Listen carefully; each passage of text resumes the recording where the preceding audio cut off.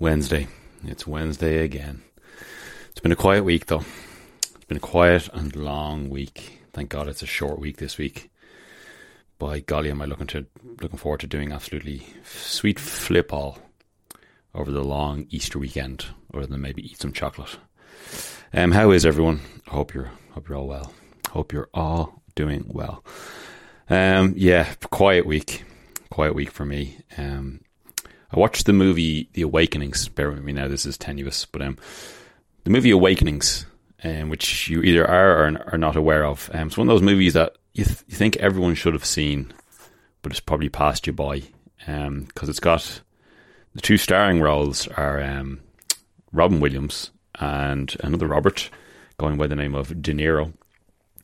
And it's based on a true story about people suffering from unresponsive dementia, and Robin Williams plays the doctor who trials an experimental drug which seems to have a profound effect on these people and brings them back to life, essentially, hence the Awakenings bit. I won't give you the full details and spoiler for you. I think you should watch it.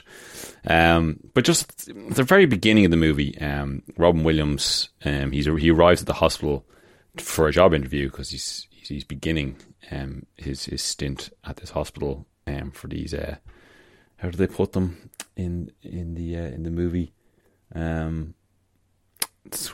Anyway, something politically incorrect because it's set in the 1960s and it was made in the 1990s. It's definitely not what we call these people now, put it that way.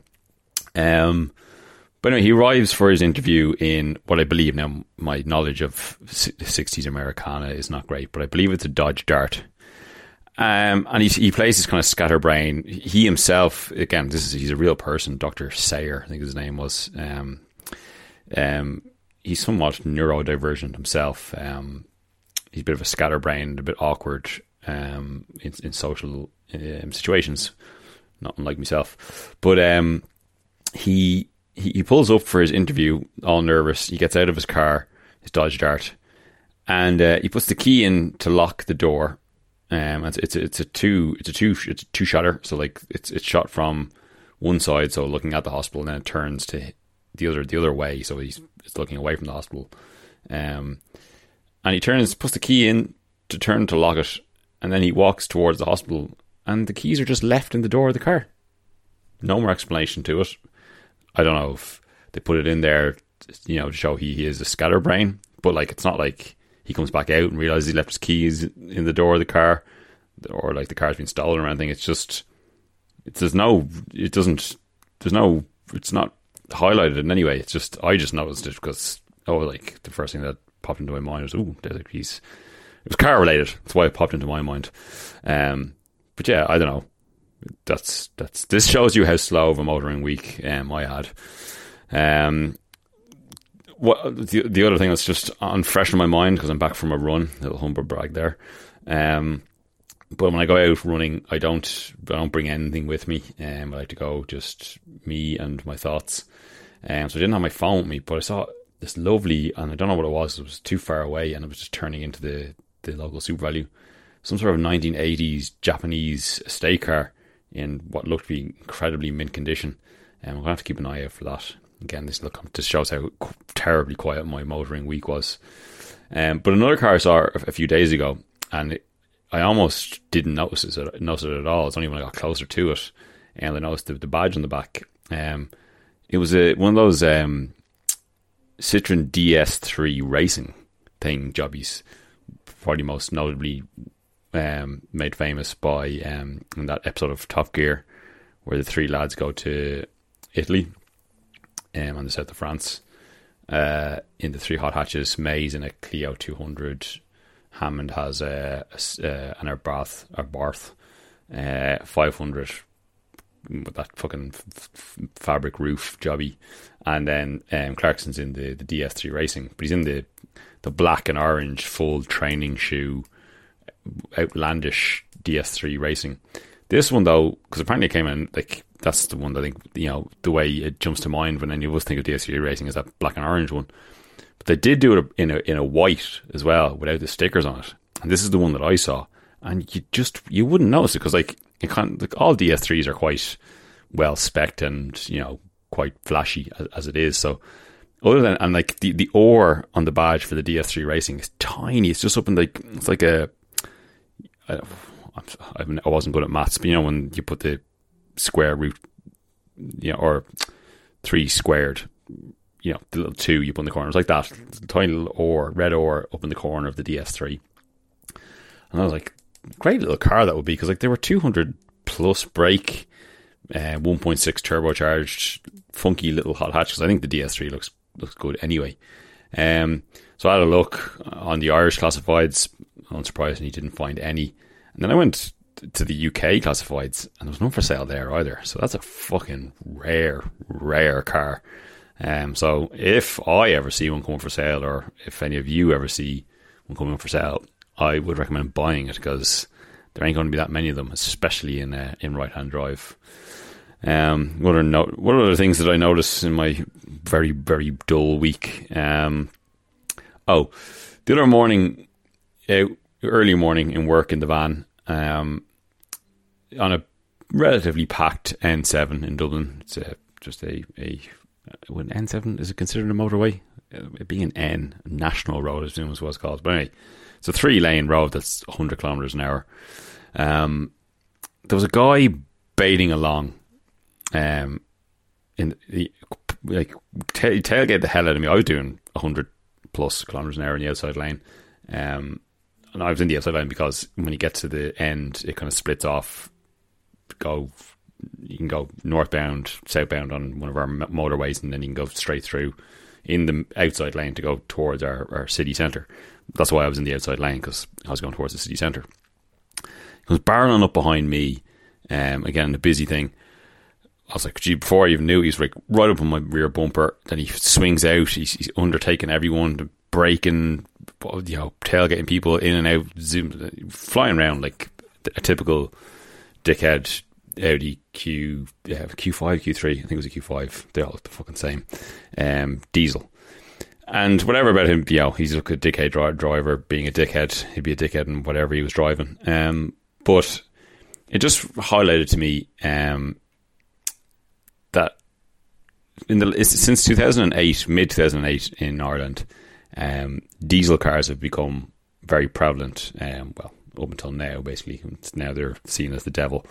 And the reason for this is because the Irish government changed the way you pay road tax on a car in 2008. It used to be based on engine capacity, and then they changed it to the amount of grams of CO2 per kilometre that are produced, which, you know, benefited diesel cars because they produce less grams of CO2 per kilometre than a petrol engine car. Well, they did anyway at one point.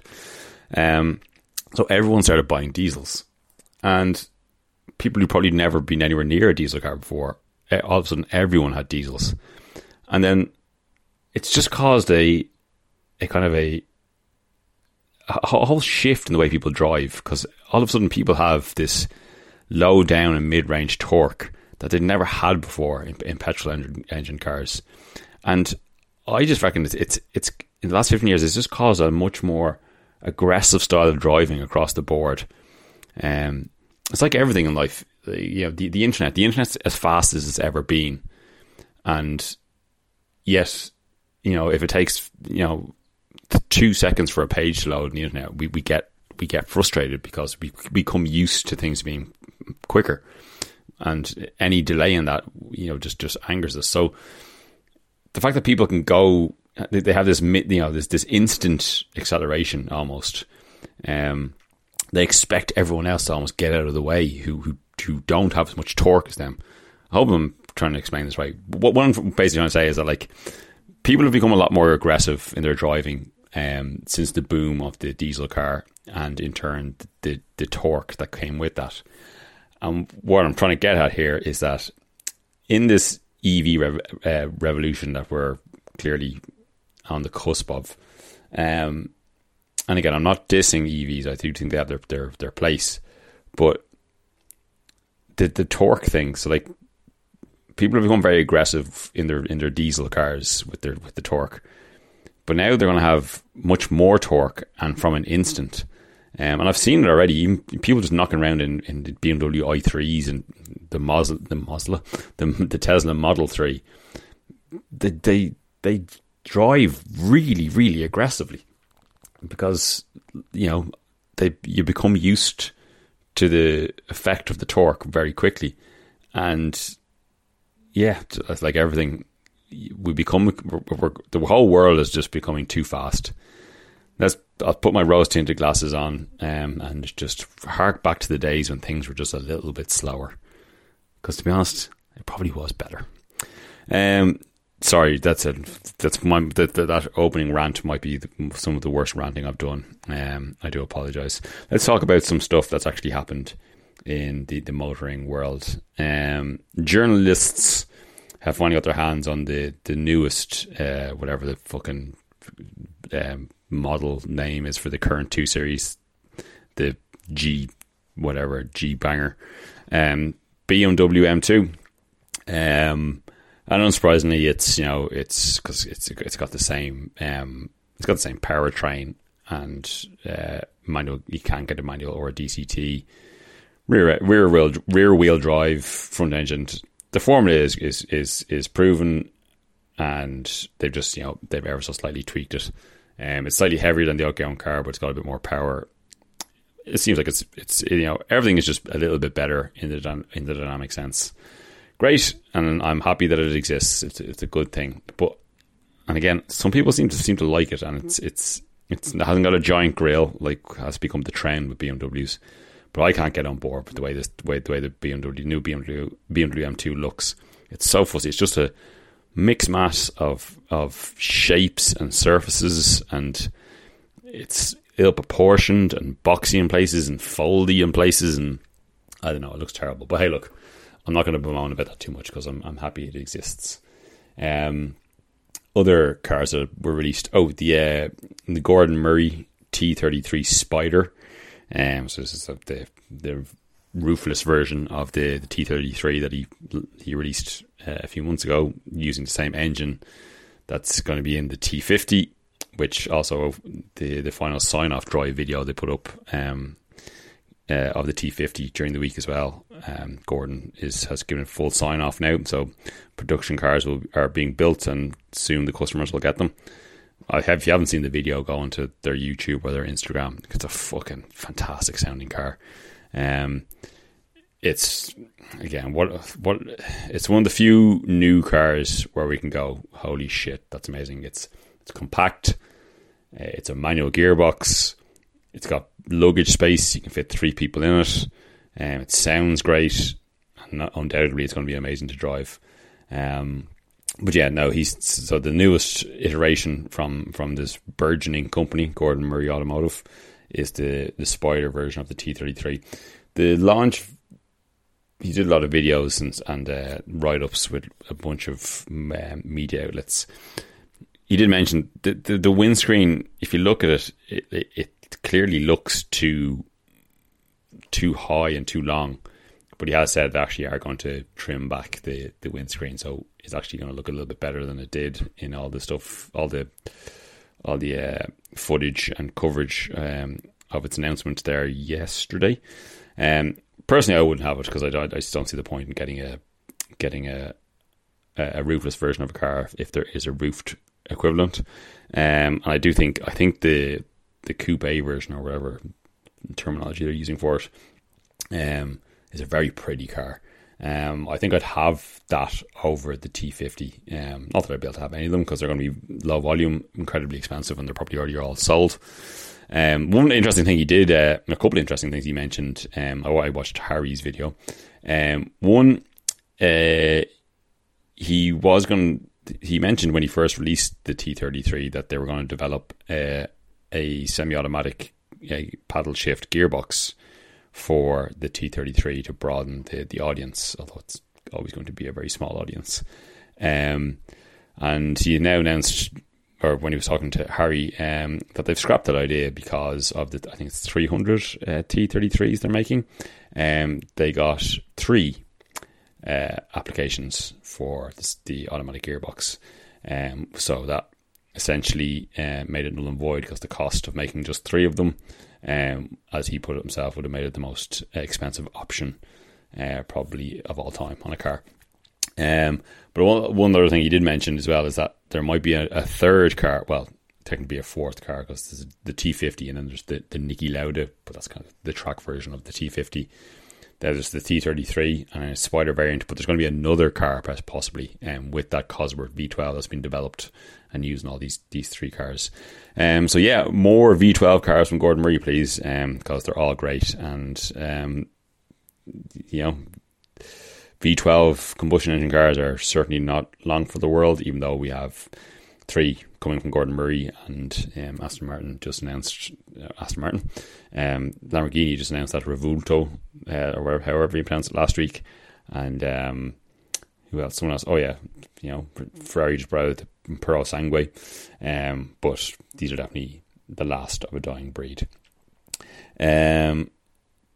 Speaking of dying breeds, Volkswagen announced that all the current models, long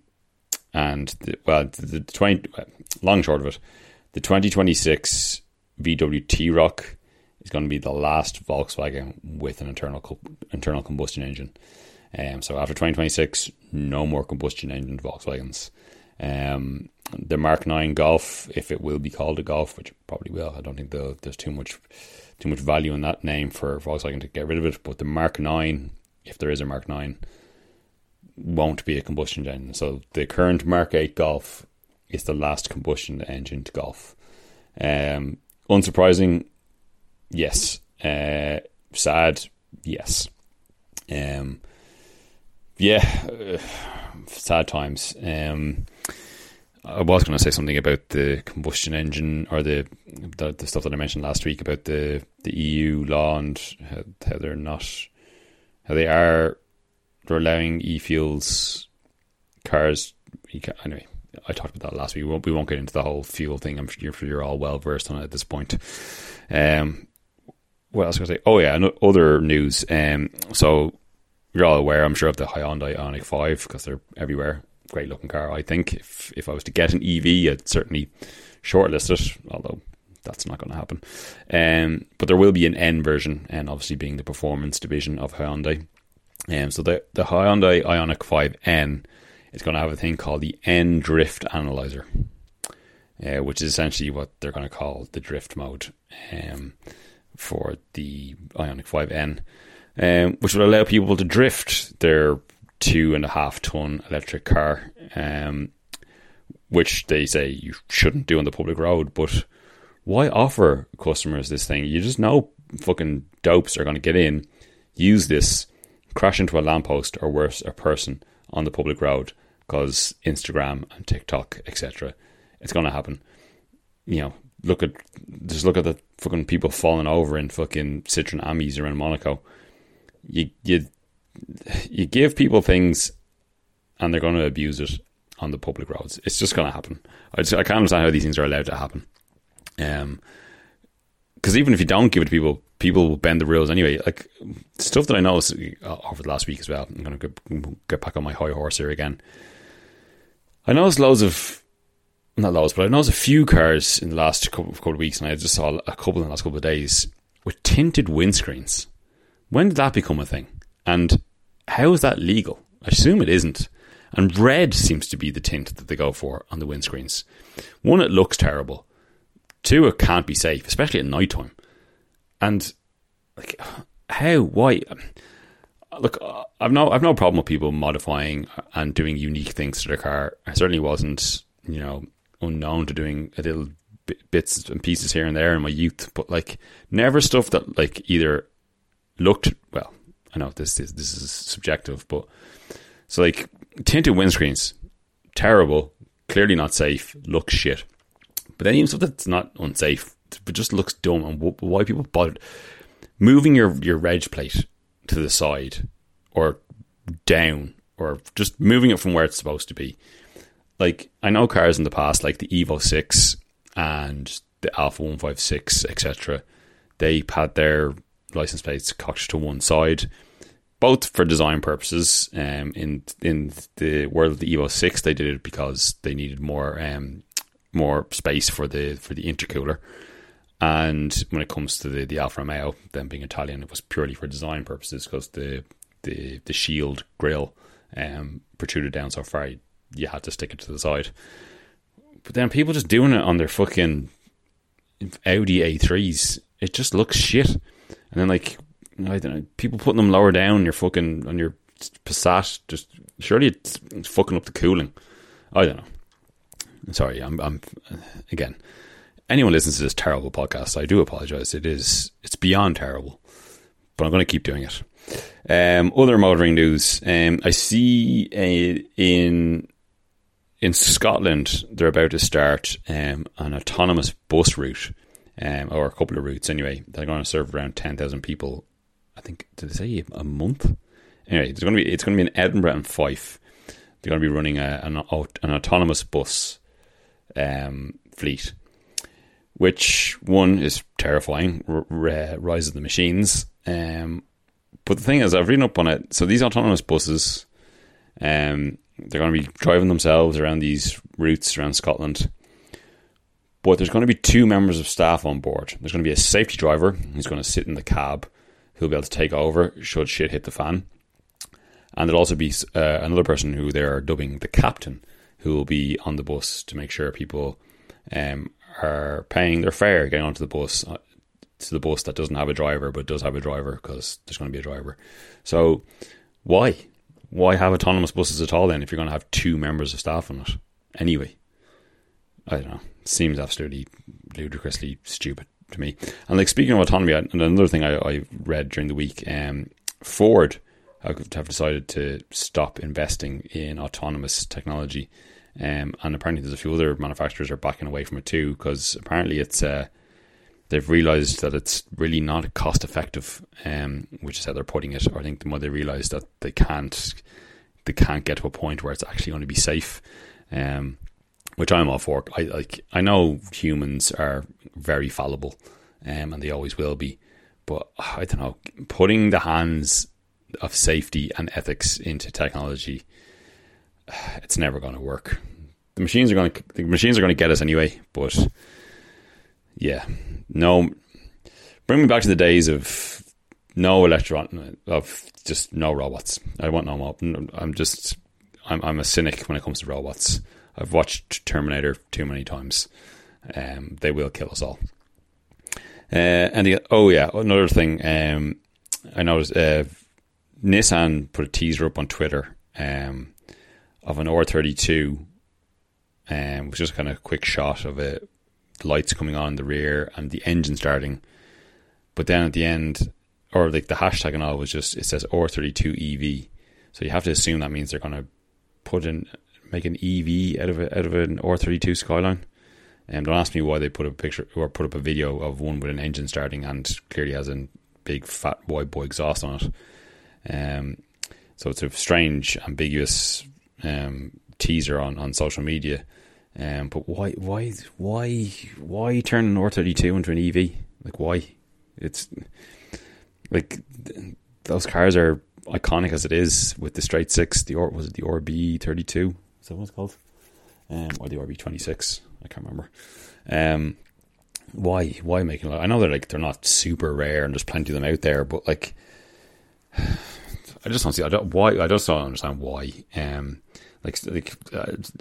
Lancia again are being reborn, and the first vehicle that they've teased is it's not going. Okay, they're not using an old Stratos, but the first vehicle they're going to bring out is an EV Stratos.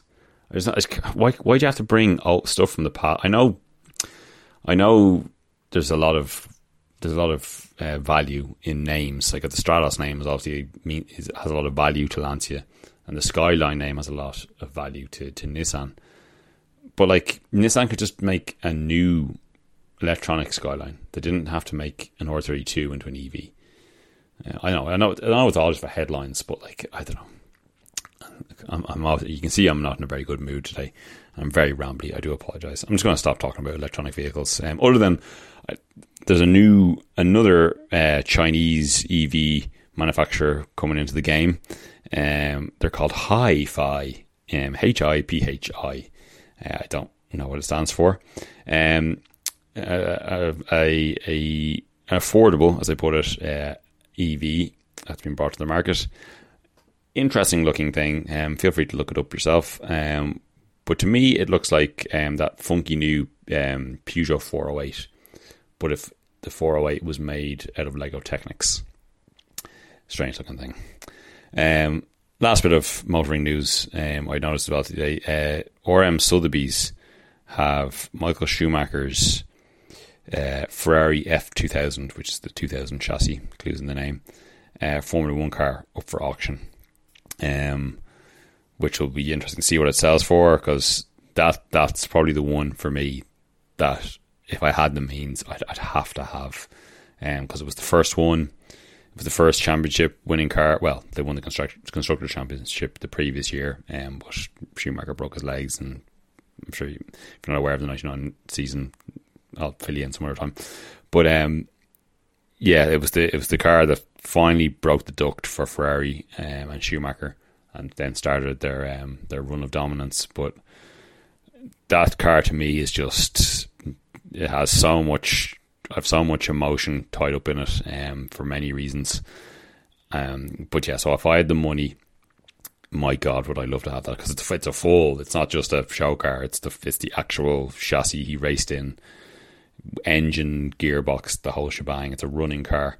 Yeah, I think they reckon about $10 million probably, if not more. I should probably check it. I'll check it later on. I'm not going to bore you with me looking up shit on the internet now again. But yeah, feel free to look that up. RM Sotheby's, type Google RM Sotheby's Schumacher F2000, it'll come up. Motorsport news. Now, the MotoGP was on at the weekend, which I only found out an hour before the race started myself, because I got a thing on social media about how Alex Marquez was on pole.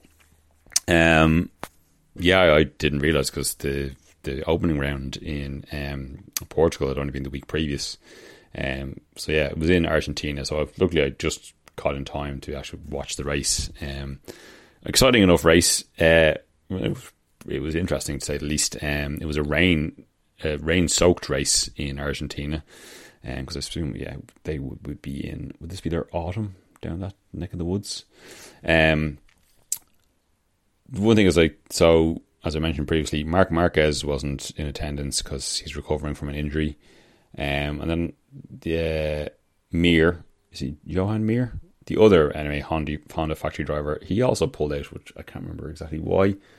Possibly because of an injury as well. So there was no factory Hondas there anyway. And then Miguel Oliveira, who was involved in the incident, when I say involved, who was taken out by Marc Marquez in the opening round, he wasn't there. So anyway, Alex Marquez was on pole. He slipped back to third at the start. And I can't remember. Anyway, all in. I'm the worst person in the world reporting on this stuff. The guy whose name, who I hadn't heard of and couldn't pronounce correctly last time, it's actually Marco Bezzecchi, is how you pronounce it. He won the race, quite convincingly. He took the lead at the start, and he held the lead, and he stretched out a pretty decent lead in the rain-soaked conditions. So he won, and that means it was his first win in MotoGP. It's also the first win for Mooney VR6 Racing, Valentino Rossi's team. So they've got their first win. Probably the biggest shock of the race was reigning world champion and winner of the first round, Francesco Bagnaia. I can't remember exactly where he started. Was he on the front row? I can't remember. Anyway, he was running fourth, and he was catching Alex Marquez for third. Now, even if he finished fourth, he still would have been leading the championship, the way the points work out, because there was a sprint race as well, again, which I didn't realise. I don't know if MotoGP are doing sprint races at all the rounds. But anyway, yeah, he was catching Alex Marquez for third to get onto the podium, because at this early part of the season, you need to get the points in, as many as possible, because God knows how things will play out. But with 8 laps to go, he binned it. Dropped the bike, so he managed to get it going again. He did bring it home, but he brought it home in last, because he ripped one of the foot pegs off when he dropped the bike. So what that means is Marco Bezzecchi is now actually leading the championship. So yeah, it's shaping up to be, unsurprisingly, a very interesting MotoGP season, because MotoGP is, when it comes to racing, it's some of the best out there. So yeah, the podium places was Marco Bezzecchi, Johan Zarco, who was on one of the privateer, or no, would he be a factory Ducati? I can't quite remember. And then Alex Marquez, who was also on a privateer Ducati. So it was a Ducati, full Ducati podium, actually, helped by the fact that there was no Hondas in the race at all. And the Aprilias, who apparently were doing well in the sprint race, there was no Aprilias at all in any of the mentionable positions, if my memory serves me correct. Like, as you can tell, my knowledge of MotoGP is not as strong as my knowledge of Formula 1. But yeah, it's great stuff. If you don't watch MotoGP, I highly recommend. It's shaping up to be a good year of good racing. The next MotoGP race is not this weekend, but the weekend after. I think it's in Spain, if my memory serves me correct. Where's the calendar? Oh God, no. I don't know. Anyway, look it up yourself. It's in a couple of weeks' time. Formula 1 isn't in a couple of weeks' time, unfortunately. We just had the Melbourne Grand Prix, which I'll discuss now. But there's another race until Baku at the end of the month, because we're supposed to have the Chinese Grand Prix in the middle of April, but that's been cancelled again because China is still fully COVID restricted. So there will be no Chinese Grand Prix. But yeah, we had the Australian Grand Prix weekend just gone as well. I wasn't sure if I was going to wake up for it, because I thought it would probably be a foregone conclusion. Plus, I was out on the beer the night before. But I woke up at 5:30 to take a piss, and I was like, right, well, I'm up, I may as well stay up and watch it. And I'm glad I did, because I'd set my alarm to watch the replay that was scheduled for 9:30 in the morning on Sky.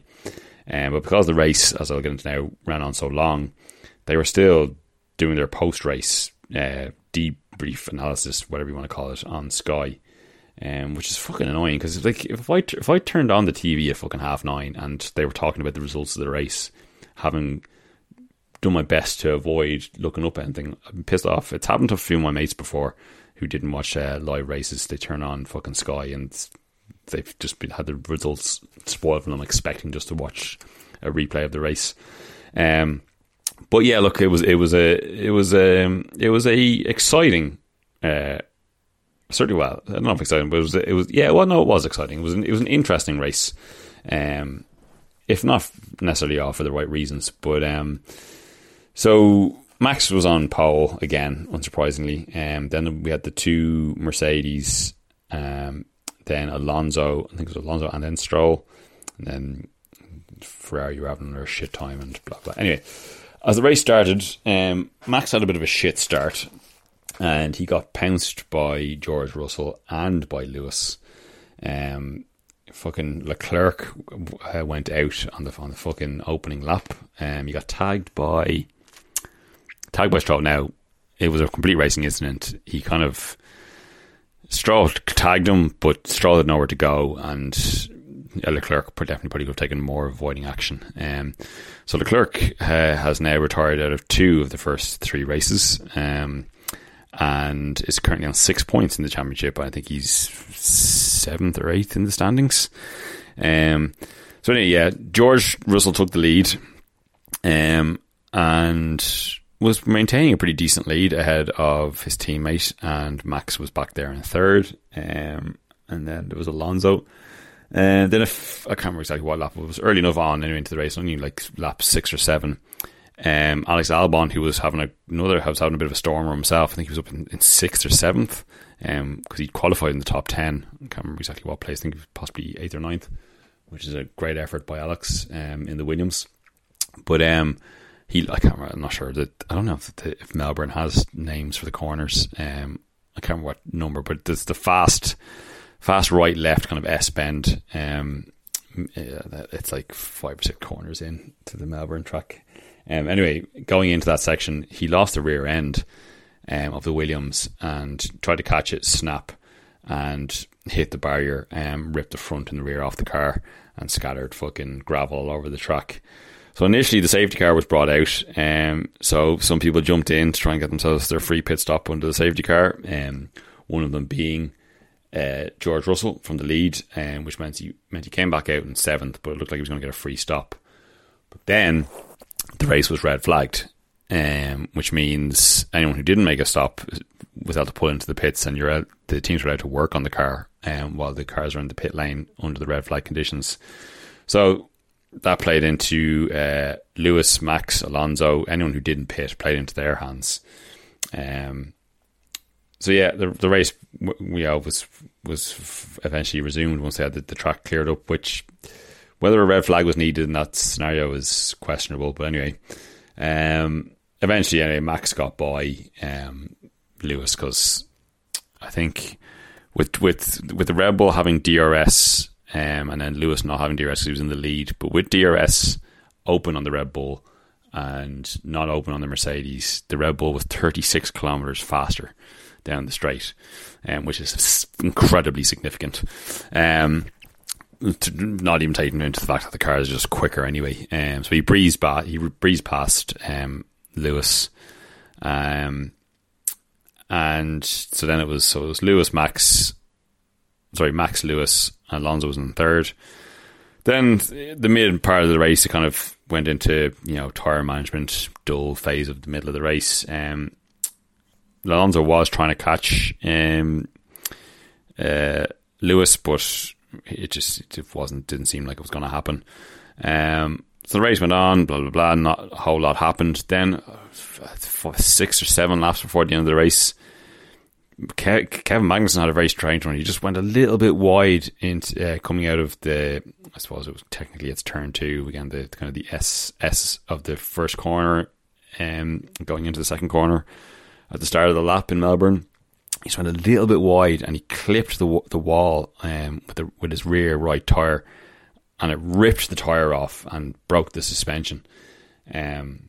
Sent the tyre flying out into the track, and bits of debris. People in the crowd actually got hit by debris, which I'll get onto again in a moment. But again, so he pulled the car over in an okay spot. Again, a safety car was advised, but they red flagged again. So again, everyone into the pits, and there's going to be maybe 4 laps possibly, if they're going to go around the safety car. There might have been 4 laps, 3 or 4 laps of racing, to finish out the race. So then, so the time passed to clear up the track. They went out, put in the safety car, and the safety car was all the drivers were complaining the safety car wasn't going quick enough. So they all lost tyre temperature going around to the grid for this next restart, and then the restart happens and there was fucking chaos again. Carlos Sainz tagged Alonso, which took Alonso out, who in turn I think took out Stroll. The 2 Alpines crashed into each other and fully rode off their cars. They were out. So I think was it Sargent in the Williams took out Nick de Vries. He ended up in the gravel. They're all out. So at this point, again, it was red flagged again. And usually at that point in a race, once it's red flagged, that will be it. We'll do a count back to the previous lap. But then there wasn't a previous lap because it was a standing start and they hadn't gone through a full sector to get a read of where everyone was. So they brought everyone into the pits, decided they were going to restart the race. But they were going to restart the race from put everyone back into the order they were at the previous restart, minus the people who crashed out. So Alonso and Stroll got saved because although they'd been tagged, they'd kept the cars going, so they were able to restart the race. The Alpines obviously couldn't, but then people like Hulkenberg, I think, had managed to get himself up to 4th in all that melee. But because they'd rejigged the order again, he was thrown back down, I think, to 7th or whatever. But anyway, because they'd done a lap before it was red flagged, then they were going to do another lap under the safety car to bring it back around to the grid. There wasn't even going to be a lap. They were going to be released by the safety car just across the line, and you can't overtake until you go over the finish line. So yeah, it was strange. And then Carlos Sainz ended up getting a 5-second penalty for causing the collision with Alonso, which was a bit harsh because they were kind of saying they weren't going to give those kind of penalties for opening lap kind of tags, because it's, these things can happen, and especially it really wasn't really his fault. It was kind of the issue with the Pirelli tyres not being able to get losing temperature under the safety car, and it was all a bit of a mess anyway. But in the end of the day, Lewis Hamilton got himself on the podium, which, whatever you feel about Lewis, it was a pretty good result both for him and the Mercedes team. So it was Max, Lewis, Alonso. I think Stroll was 4th. I think it was 5th. Sainz should have been 5th, but then obviously he dropped back. I'm going to bring up the top 10 here. It was all a bit messy and confusing. But look, it was still an entertaining watch. It was dramatic and exciting. It was certainly more exciting than the first 2 rounds. Controversial. Oh yeah, so the things so there was a track invasion at the end of the race while cars were still going around, and also then people got hit by debris after the Magnussen incident, which is not going to look good on the organisers of the Australian Grand Prix. So we shall see if any more comes of that in this litigious and restrictive world. Because back in the day, it would have been back in the day, there used to be track invasions all the time. Look up the 1992 British Grand Prix and people jumping on after Mansell won in Silverstone, and Jesus, people got hit by debris all the time back in the day. Not saying it was a good thing, but look, anyway, enough of that, because I don't know what's going to come of it. But anyway, back to the results. So Verstappen, Hamilton, Alonso, Stroll. Perez was 5th, which, fairness, not bad, because Perez started from the pit lane. I think he got fastest lap as well. Perez, Norris, he'll be pretty happy with that. 6th, after what's been a pretty tumultuous start to the year for McLaren, so he picks up 8 points. Nico got 7th in the end. He actually broke down on the slowing down lap.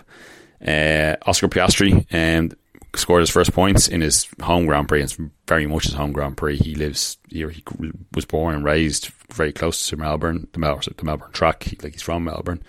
Zhou Guanyu scored 2 points for Alfa Romeo, and Yuki Tsunoda finally scored a point. Fair play to him. He's been crying out for those points. He finished 11th in the first 2 races. He was very close to scoring a point there in Jeddah, but just actually, he was one of those people who lost out with that 3rd red flag. Would that be?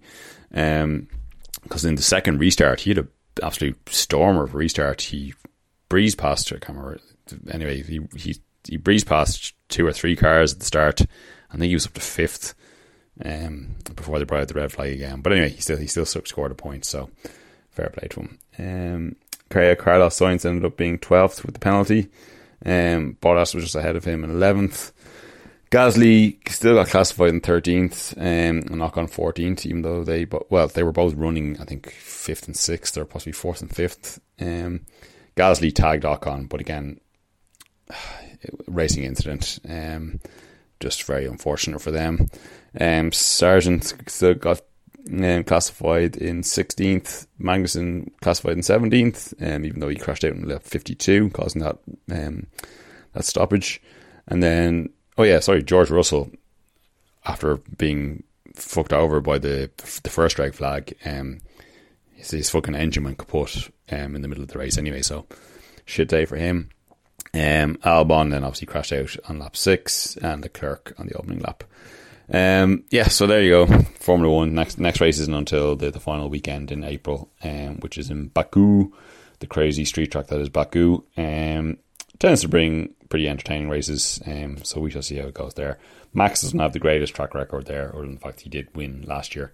How long have I been? Jeez, have I been rambling for? Jeez, I've been rambling for 45 minutes. This is very terrible and very, very long. So apologies if anyone is listening. If you are, I love you. So I'll wrap this up now with my usual shite. My classified find of the week. Not exactly necessarily a cheap car, but just it caught my eye. It's a 1953 Austin Champ, which is essentially, obviously they did, but it's a Willys Jeep essentially made by Austin. It says it's fully waterproof. So apparently it'll wade up to, well, basically up as far as your mouth will go. So it's a post-war car, 1953. It has a Rolls-Royce engine apparently. The Rolls-Royce 2.8 litre Rolls-Royce engine, 4-cylinder, 80 horsepower. Look it up, because it's full military spec, green, shovels on the side, canvas roof. Like, it looks like a Willys Jeep, but a little bit more portly and kind of rugged, robust. It's completely green. Everything's green. The steering wheel is green. The seats are green. The dash is green. The outside is green. The engine is green. Everything's green. It's an interesting thing. Look it up. The Austin Champ 1953. Again, there's only one on Dundee. You'll find it. One thing they do mention in the ad is the predecessor to the Austin Champ was the Wolseley Mudlark, which is a great name. And then the successor was the Austin Gypsy. Not as great a name. It's expensive. It is. It's 22,500 euro, which is quite a lot for something which you're maybe going to drive twice a year. I don't know what you'd use that for. I'm sure it's absolutely horrible to drive. But yeah, have a look. It's a fun thing. The Austin Champ. I'm not gonna recommend a YouTube channel again this week. I'm gonna mention a film. Well, it's a documentary. I mentioned that movie The Awakenings earlier, many hours ago in this podcast. Which this documentary, I now realise, took its name from a line from this movie, because it's on a similar theme about people suffering from dementia. It's called Alive Inside, and I believe it's up on Apple TV, but if you don't have Apple TV, I'm sure you'll find it other ways. I watched it a few years ago, and it's just that watching Awakenings last night reminded me of it.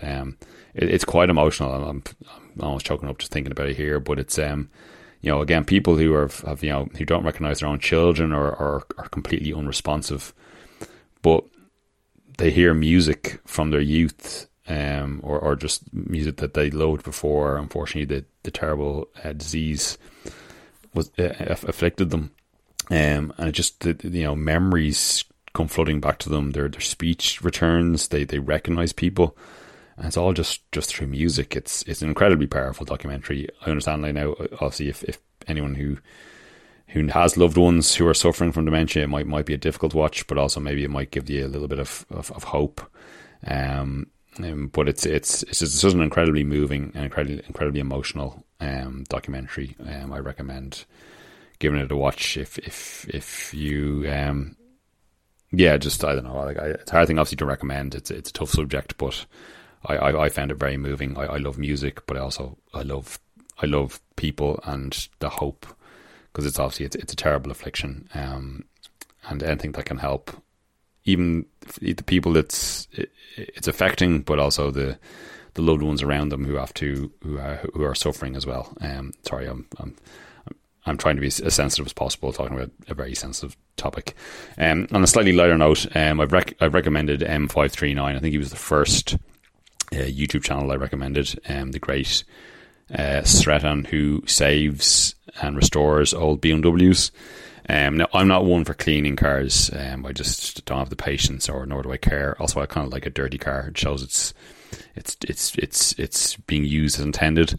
But one of the projects he's had, one of his most popular projects, is an Alpina B7, which is essentially finished. He got it completely complete full body respray on it, which looks great. In this kind of, I can't remember the name of it. It's some sort of black on the BMW scale, but it's a rich, deep blue, essentially metallic blue.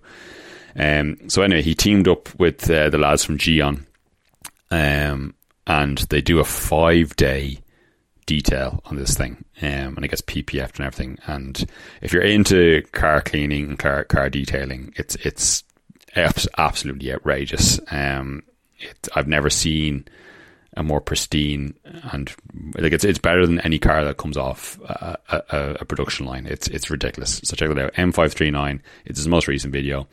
If you're into car cleaning or just detailing, check it out. It's unbelievable.